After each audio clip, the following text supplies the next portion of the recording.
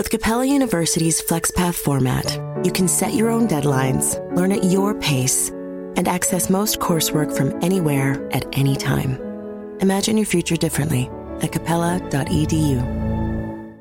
Hi, I'm Daniel, founder of Pretty Litter. Cats and cat owners deserve better than any old-fashioned litter. That's why I teamed up with scientists and veterinarians to create Pretty Litter. Its innovative crystal formula has superior odor control and weighs up to 80% less than clay litter.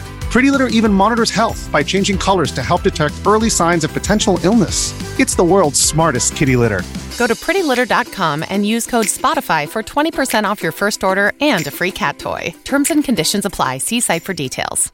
Cool fact, a crocodile can't stick out its tongue. Also, you can get health insurance for a month or just under a year in some states. United Healthcare short-term insurance plans, underwritten by Golden Rule Insurance Company, offer flexible, budget-friendly coverage for you. Learn more at uh1.com. Due to the graphic nature of this killer's crimes, listener discretion is advised. This episode includes discussions of murder and assault that some people may find offensive. We advise extreme caution for children under 13. Convicted serial killer Henry Lee Lucas sat in a stuffy interrogation room. A team of investigators gathered around him. They knew that Lucas had killed dozens, maybe hundreds of times, but now he was cooperating with them, helping them close old cases. The lead detective didn't know why Lucas was so compliant, but that wasn't his mystery to solve. He just needed to know he could close his homicide case, a woman who had been murdered in her own bed. Lucas seemed amenable to taking credit, but the detective wanted to be sure the confession was legitimate. So he set up a little test. The detective handed Lucas a crime scene photo and invited him to examine it.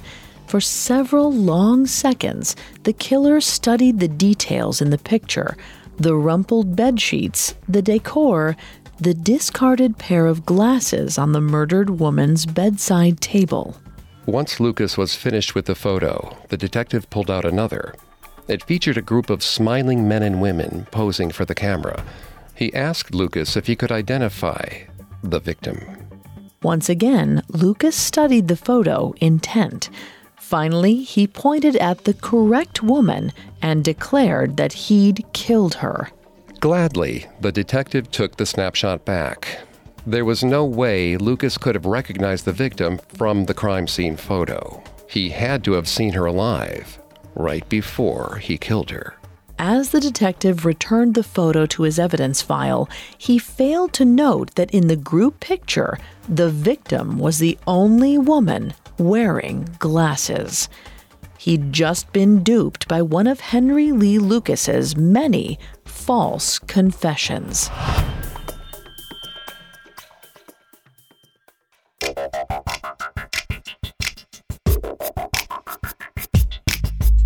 Hi, I'm Greg Polson. This is Serial Killers, a Parcast original. Today, instead of looking at the life of a specific murderer, we're exploring an issue that plagues many homicide investigations: false confessions. I'm here with my co-host, Vanessa Richardson. Hi, everyone. Before we begin, a quick reminder that you can listen to this episode for free on Spotify. You can also find the entire Serial Killers catalog there. Just open the app and type Serial Killers in the search bar. We love hearing from you about episodes, so let us know how we're doing, what you like, what could be better. Reach out on Facebook and Instagram at Parcast and Twitter at Parcast Network. Like we said, this episode is a little different. We want to explore the issue of false confessions. That's a pretty broad topic. So to do that, we're going to look at one serial killer in particular, Henry Lee Lucas. After he was convicted for 2 murders, he confessed to over 600 more. But all of these confessions were lies. If you want to hear more about Lucas's life, alleged crimes, and psychology, we recommend you listen to our earlier episodes on him, titled The Confession Killer. But in today's one-part episode, we're going to focus on what might have led Lucas to take credit for murders he never committed. What makes someone falsely confess? How do police interrogation methods influence our criminal justice system as a whole? We're also going to talk about what kind of steps people can take to decrease their own chances of making a false confession.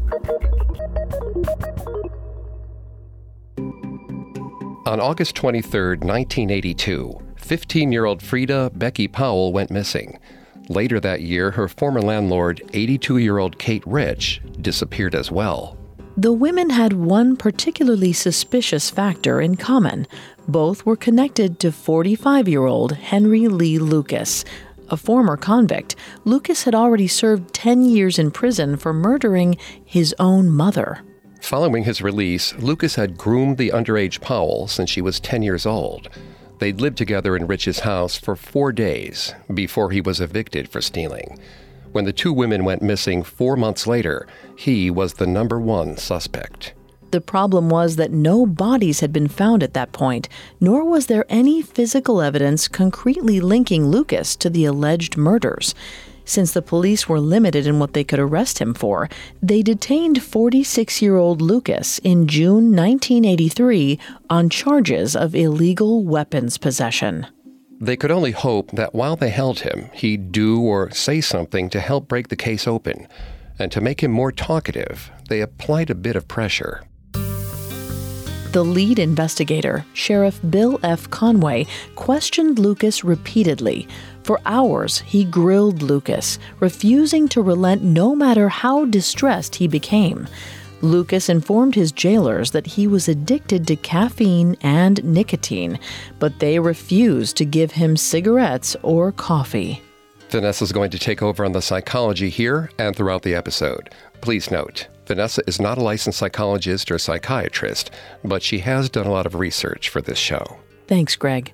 While many people might joke that they can't live without a cup of coffee, physical and psychological addictions are very real and can have intense side effects, even in the absence of a biological dependency.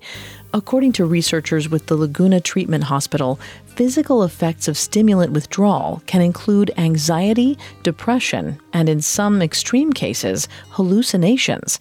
In such a muddled state, a person might have a hard time distinguishing fiction from reality and may be susceptible to suggestion. 5 days after Lucas was arrested, he agreed to talk to Sheriff Conway again. At the start of their session, he handed the investigator a note that read, "I have tried to get help for so long, and no one will believe me.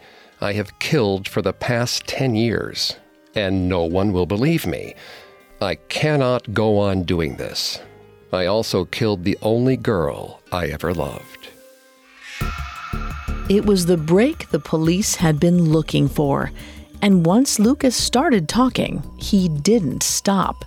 He detailed how in the summer of 1982, he and 15-year-old Powell had gotten into a fight, which had escalated into physical violence.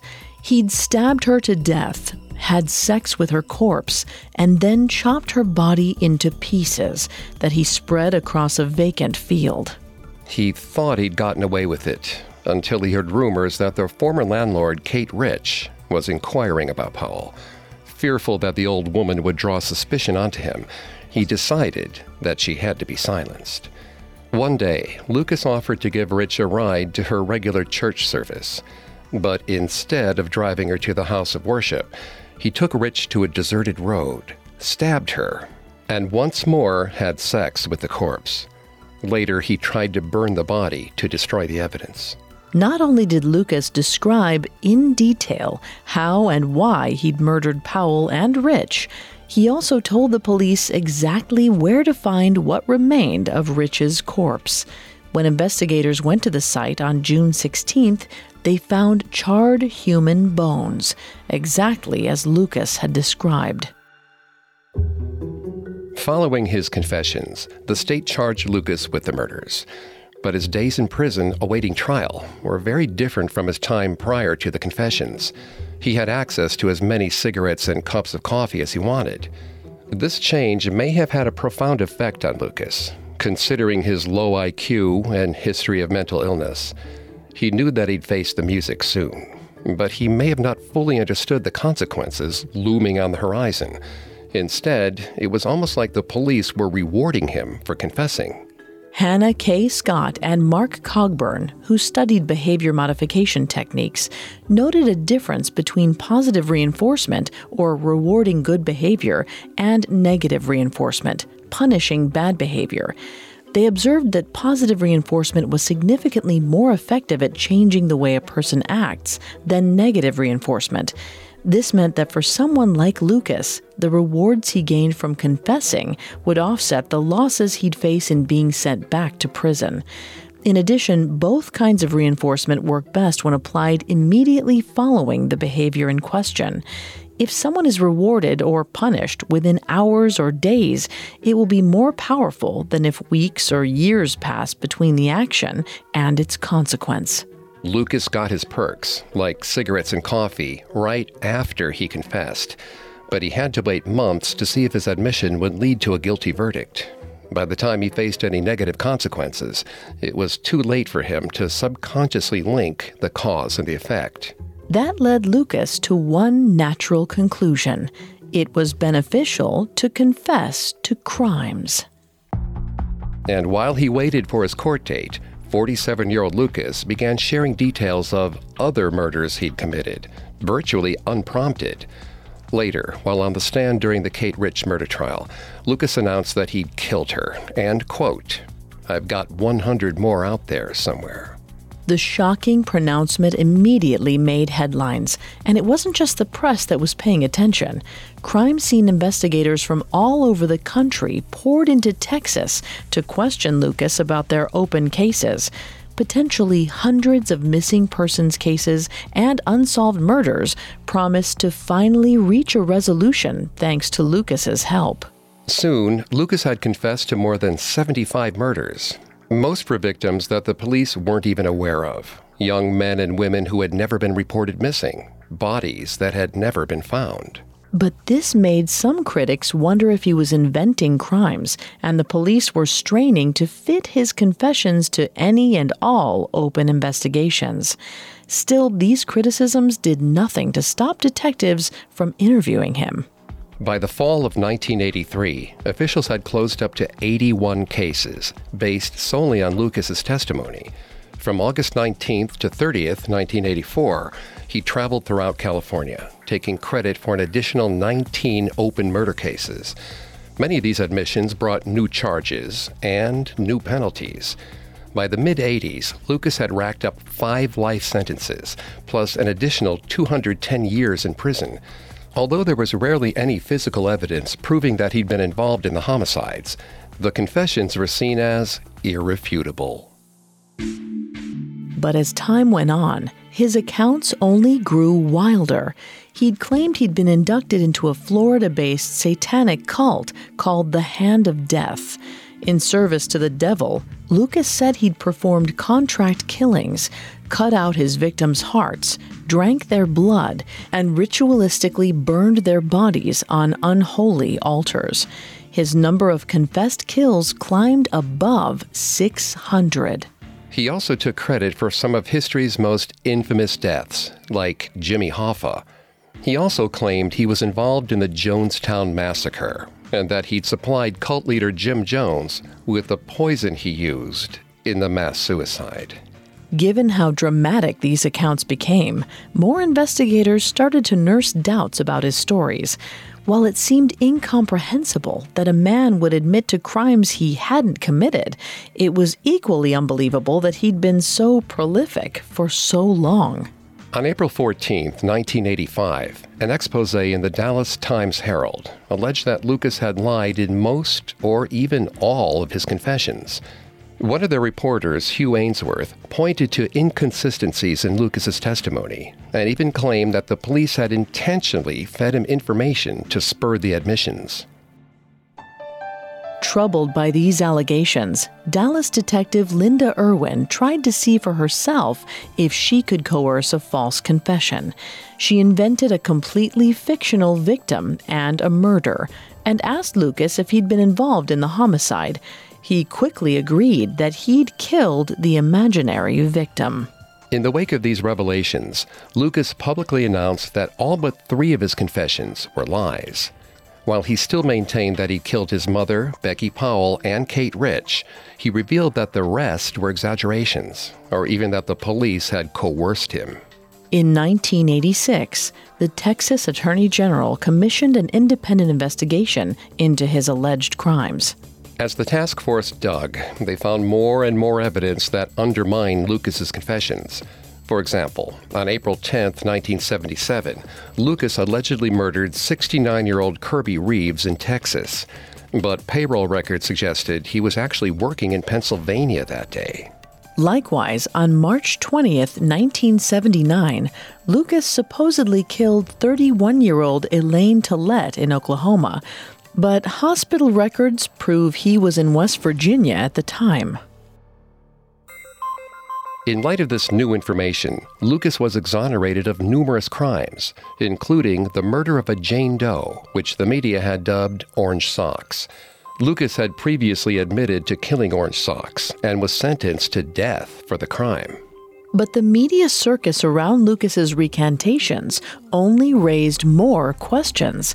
How could law enforcement officials explain this to the families of victims who believed the killer had been caught? Had any of Lucas's confessions been real? And if not, did that mean that dozens of real serial killers were still on the loose? And the biggest question of all, what could possibly drive a person to confess to a crime he or she did not commit? Up next, we'll look at tactics police use to encourage guilty suspects to confess, and how those same tactics can manipulate the innocent. Hey, it's Kaylee Cuoco for Priceline. Ready to go to your happy place for a happy price? Well, why didn't you say so? Just download the Priceline app right now and save up to 60% on hotels. So whether it's Cousin Kevin's Kazoo Concert in Kansas City, go Kevin, or Becky's Bachelorette Bash in Bermuda, you never have to miss a trip ever again. So download the Priceline app today. Your savings are waiting. Go to your happy place for a happy price. Go to your happy price, Priceline. The Hargan women seemed to have it all. We were blessed. My mom was amazing. But detectives would soon discover inside the house there were the bodies of 2 women. A story of betrayal you would struggle to believe if it wasn't true. I am just praying to God, this is a sick joke. From 48 Hours, this is Blood is Thicker, the Hargan Family Killings. Listen to Blood is Thicker, the Hargan Family Killings, starting May 8th, wherever you get your podcasts. Now back to the story. In 1983, Henry Lee Lucas confessed to the murders of 15-year-old Becky Powell and 82-year-old Kate Rich.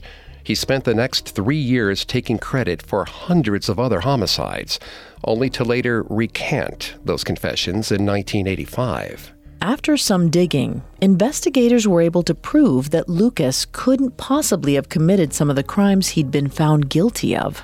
Since then, Lucas has been an enduring source of fascination for crime buffs and investigators alike. His behavior seems to defy any rational explanation. Why would any innocent person ever willingly confess to something they didn't do? How could they ignore the consequences of a prison sentence, or even execution? Cognitive ability is a major factor in these sorts of false confessions. Samuel Gross of the National Registry of Exonerations and researcher Morris Posley noted that people under the age of 18 and those with developmental disabilities are disproportionately more likely to confess to a crime they didn't commit. Gross and Posley maintain a database of every criminal exoneration in the United States since 1989 and have noticed certain trends among the falsely convicted. About 7% of exonerated neurotypical adults gave a false confession, but among the developmentally disabled, the number was 73%, and about half of all innocent minors convicted of crimes confessed. It's clear that people with inhibited judgment are more likely to falsely say they're guilty. Henry Lee Lucas had an IQ of 87, which is about the average of a 7-year-old. He also suffered from lifelong brain trauma, most likely caused by his abusive mother in childhood. A piece by M. Brower and B. Price in the Journal of Neurology, Neurosurgery, and Psychology noted that damage to the frontal lobe can trigger criminal aggression and poor impulse control. Some researchers have concluded that Lucas's brain damage made him into a serial killer.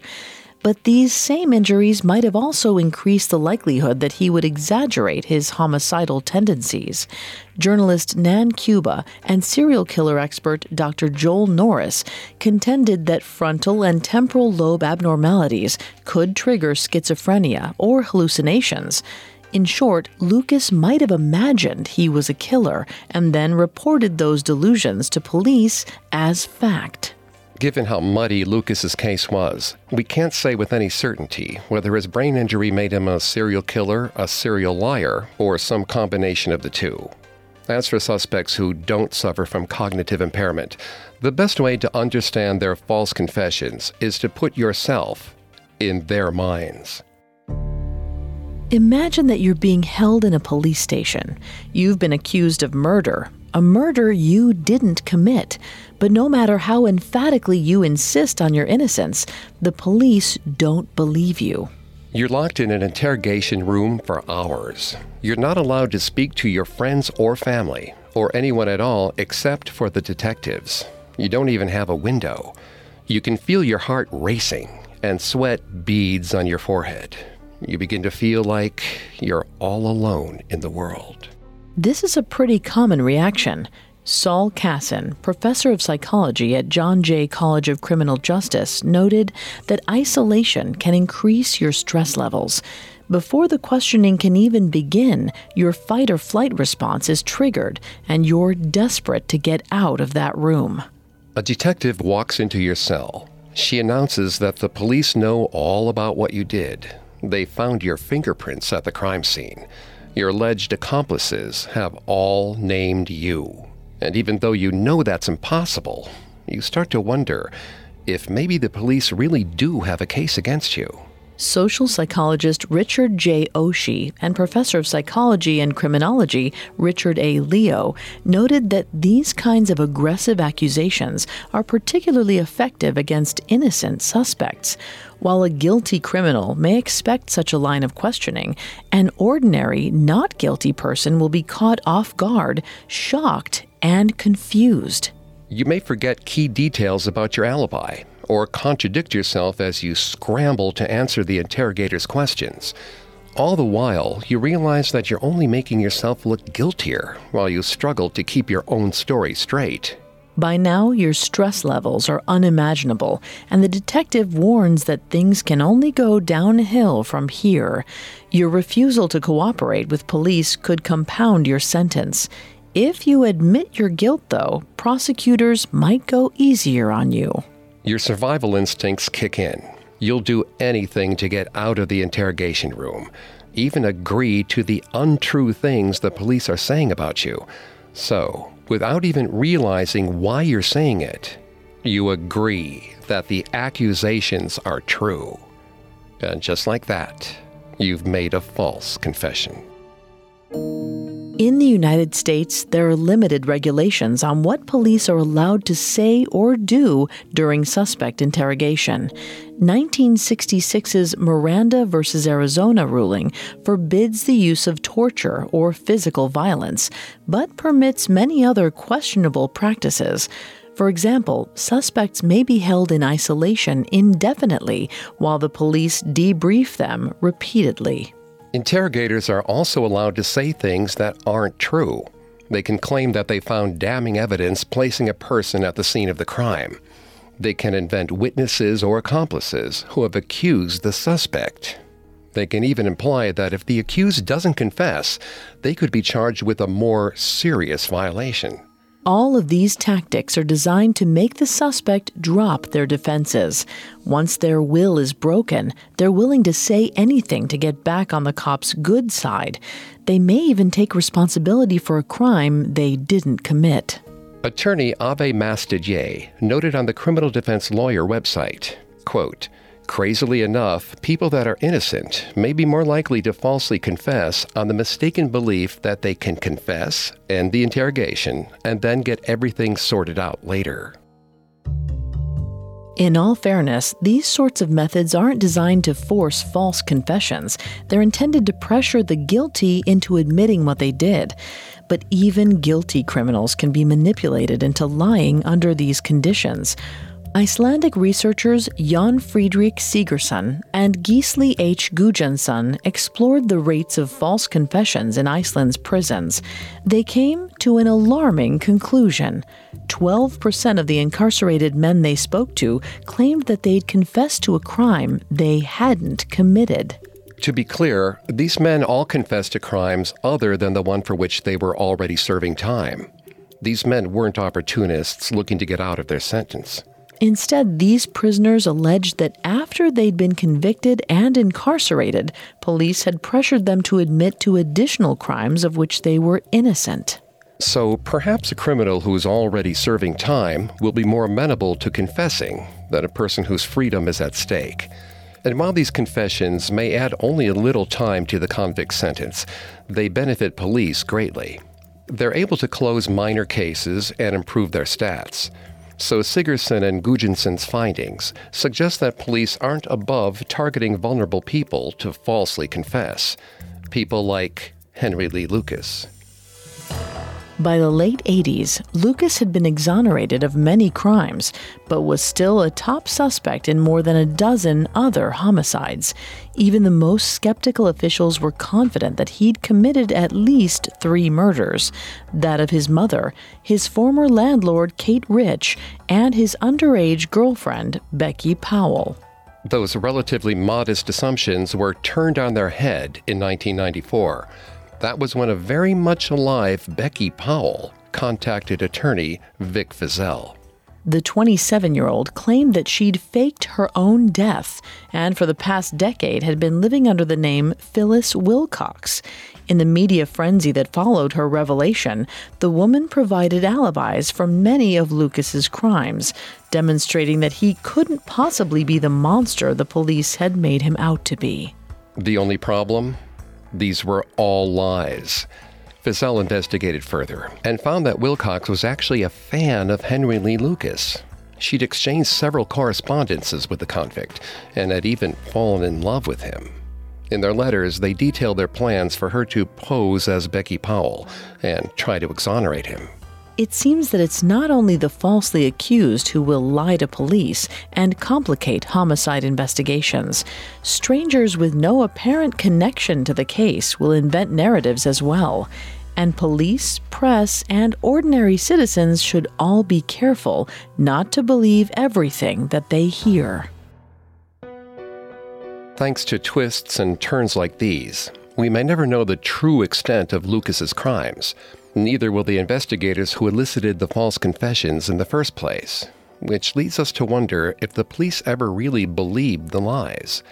Were they Lucas's willing accomplices in invention, or just ordinary dupes?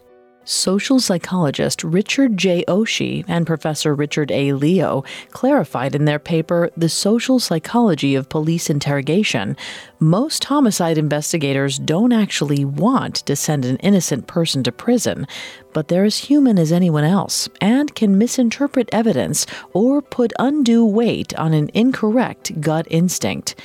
They explained, too often, interrogators appear to give no thought to the possibility that the confession they've extracted could be false.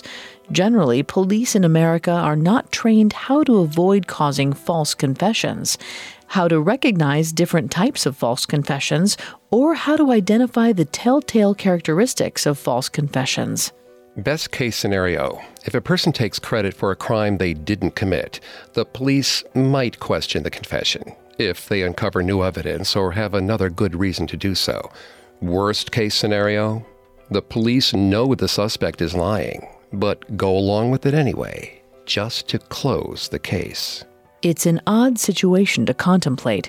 The job of a detective is to uncover the truth about crimes. A false confession is anathema to a proper investigation.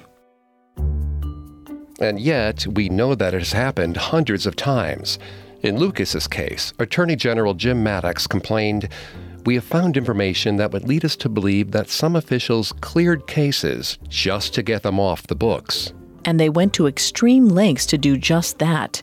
Investigators were accused of leaving case files in the room with Lucas so he could review the details and then later work the information into his confessions.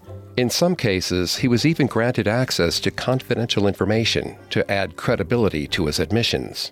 When he didn't know a specific detail, he was an excellent bluffer. He tended to give multiple answers to a single question. For example, if a detective asked Lucas where a murder took place, his answer might be something like, maybe I killed her in the woods, or in a field, or in a barn.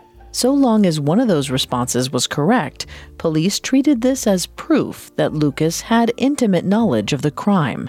Their methods ensured that later investigators could never determine just how much Lucas really knew firsthand.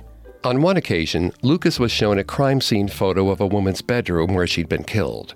He later correctly identified the victim in a group photo. When asked how he knew which woman had been murdered, he pointed out that he'd seen glasses in the woman's bedroom, and she was the only glasses wearer in the picture. Every time police accepted a confession from Lucas, he was further encouraged to give police whatever answers they wanted. Like we mentioned earlier, positive reinforcement was a powerful motivator. Each confession might add years to his sentence, but in exchange, he got perks like cigarettes and better meals. And then there was the media. They splashed his face across front pages with each new, shocking revelation. He relished the attention, bragging that his celebrity proved he really was someone important. Lucas also got to travel to his alleged crime scenes to walk local police officers through the murders. Given the choice between rotting away behind bars or traveling the country, staying in hotels and eating restaurant food, it was a no-brainer. But Lucas was inconsistent, even after he recanted. One day he'd cooperate with the police. The next, he'd claim that all of his admissions had been coerced. He even hired a defense investigator, Brad Shellady, to prove his innocence. Then he turned around and gave even more false confessions. It's possible that he was an expert manipulator, playing the system to get attention and then backing out once the reality of life in prison became too frightening. He craved attention, media coverage, and physical comforts like cigarettes and coffee, and he said what he needed in order to get them. Yesterday, he was a serial killer. Today, he's an innocent man. Tomorrow, he'll be what he has to be to get what he wants. Even Shellady complained, "You see, they got to the point where he didn't have to wear prison clothes. He got all the artistic materials he wanted, all the cigarettes he wanted, cable TV in his cell. As Henry said to me, they treated me like a king. Why would I want to change things?" But it's possible Lucas's motives weren't quite so cut and dry, or so self-serving. The brain damage he suffered as a child probably drove him to behave erratically. He was also known to have self-harming tendencies, and tried to kill himself on several occasions. Lucas once even told Shellady that he'd falsely confessed to multiple murders in an attempt at legal suicide. In essence, he wanted to die, and the death penalty could help him do that. Later, after the self-destructive episode passed, he desperately campaigned to have the ruling commuted, and he proved he couldn't have committed the murder for which he'd been sentenced, that of the Jane Doe known as Orange Socks.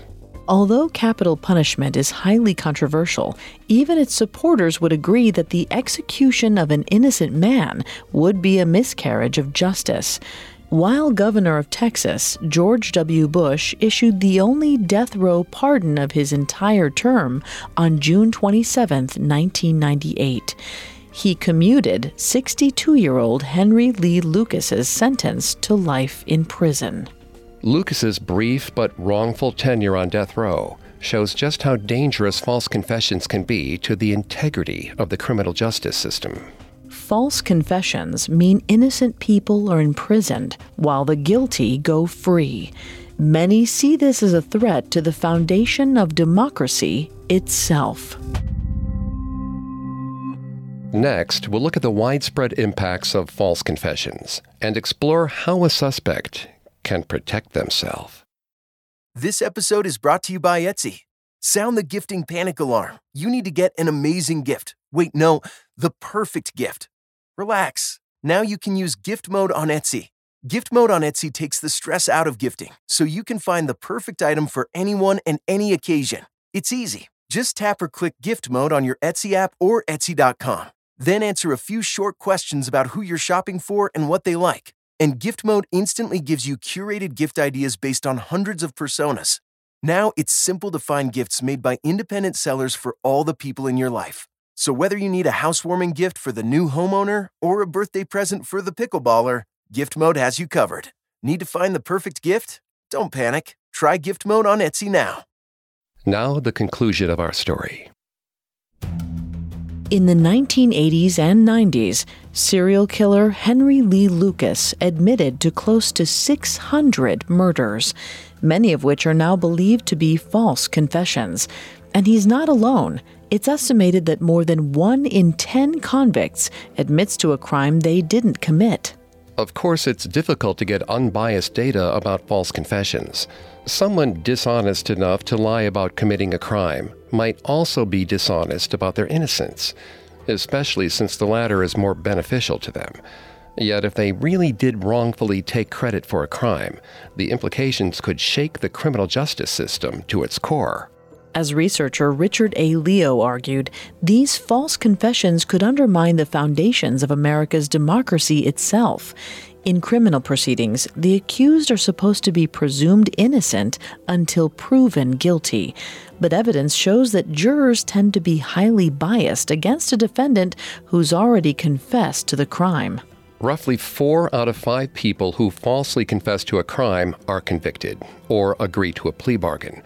Because of this, civil rights activists have argued that coerced confessions are a major threat to individual liberty. Leo further explained that game theory plays into these questioning tactics. All suspects, when interrogated, have to ask, will cooperating with police help or harm their chances of going free? And interrogation techniques are designed to impede a suspect's ability to accurately assess their risk. The rules of the game are tipped in favor of the police. If detectives lie about evidence they've found or witnesses they've identified, the suspect can't evaluate how strong their case actually is. Add impeded judgment to the mix, say from a low IQ or mental illness, and the suspect is likely to make a decision that isn't to their own benefit. These sorts of manipulations are dangerous. In fact, the United States Supreme Court has said that a traditional police interrogation exacts a heavy toll on individual liberty and trades on the weakness of individuals. But new technology has helped the problem somewhat. According to the Innocence Project, as of 2020, 367 wrongfully convicted people have been exonerated thanks to DNA evidence. 41 of those people, or 11%, pled guilty to crimes they did not commit. But in cases where DNA evidence doesn't exist, all we can go on is the confessor's claims to innocence. The question then becomes, how can the criminal justice system be reformed to reduce the rate of false confessions while still allowing the police to interrogate and identify the guilty? The answer may lie in video recordings. The Innocence Project also writes that false confessions are considerably less common when interrogations are filmed. This is because such recordings can contextualize the admissions of guilt, showing how police might have coaxed such a statement. In addition, interrogators seem less likely to use coercive methods if they know they're being monitored. As of February 2020, 27 states in the USA legally require the police to record their interrogations. Civil rights activists are campaigning for more to adopt similar policies. In the meantime, we may just have to make our peace with the ambiguity. Some confessions are faked and are not the smoking gun juries are often led to believe they are. Some cases will never be definitively solved, because even if the suspect does confess, we can't be 100% certain that their admission is true. Especially in cases as ambiguous as Henry Lee Lucas's. After his execution was commuted in 1998, he continued to maintain that he was innocent of most of the murders to which he'd confessed. He claimed that he'd converted to Christianity and was resolved to live a good and holy life from behind bars. It was impossible to track when he was lying and when he was telling the truth. He probably didn't even know himself. The memory problems caused by his childhood head injury could have made it hard to separate his own recollections from the details police had fed him about crime scenes. In essence, his interrogations may have inadvertently brainwashed him into believing he was a prolific serial killer. 64-year-old Henry Lee Lucas died in prison of heart failure on March 12, 2001. He'd spent 18 years incarcerated. It was a short sentence, even if he was only guilty of the 3 crimes he's generally accepted to have committed: the murders of his mother, Becky Powell, and Kate Rich. With other alleged killers, it's hard to tell whether justice was served. Take, for example, Paul Ingram, who in 1988 was accused of sexual assault and the ritual murder of infants for satanic practices. Ingram confessed to all of the charges after hypnosis. An investigator later alleged that false memories had been implanted and demonstrated that some of his confessed crimes couldn't possibly have happened. Nevertheless, Ingram served his full 20-year sentence in prison. There's also the Exonerated 5, a group of teenagers who confessed to a brutal sexual assault in Central Park after coercive police questioning. Each spent years in prison before the real rapist came forward in 2002. And finally, alleged Swedish serial killer Sture Bergvall. Between 1994 and 2001, he was convicted of 8 murders, but investigators later deemed that he'd falsely confessed due to mental illness.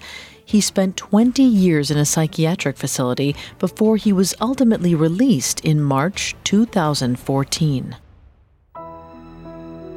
Thanks to these sorts of false confessions and convictions, most legal advisors recommend that ordinary people say nothing in an interrogation setting. Even if you are totally innocent, you should never say anything to the police other than, "I want a lawyer." In the United States, all suspects have the right to remain silent or to ask for an attorney. You probably recognize those phrases from the Miranda rights, which have been quoted on nearly every cop show or detective movie. Yet Audrey Hamilton of the American Psychological Association's Office of Public Affairs noted that innocent people are twice as likely to waive those rights as guilty people. This is probably an act of hubris. Innocent people believe the evidence will speak for itself. They have nothing to hide. They can just explain themselves to the police and walk free. Instead, as we've shown, they can end up in coercive interrogations. According to U.S. law, as soon as you ask for a lawyer, police must cease questioning until you've had a chance to speak with your counsel. It's the best legal way to get yourself out of a stressful situation before your nerves can be turned against you. And it's not just about protecting yourself. If you can avoid making a false confession, you can also ensure the police will keep investigating and eventually find the real murderer.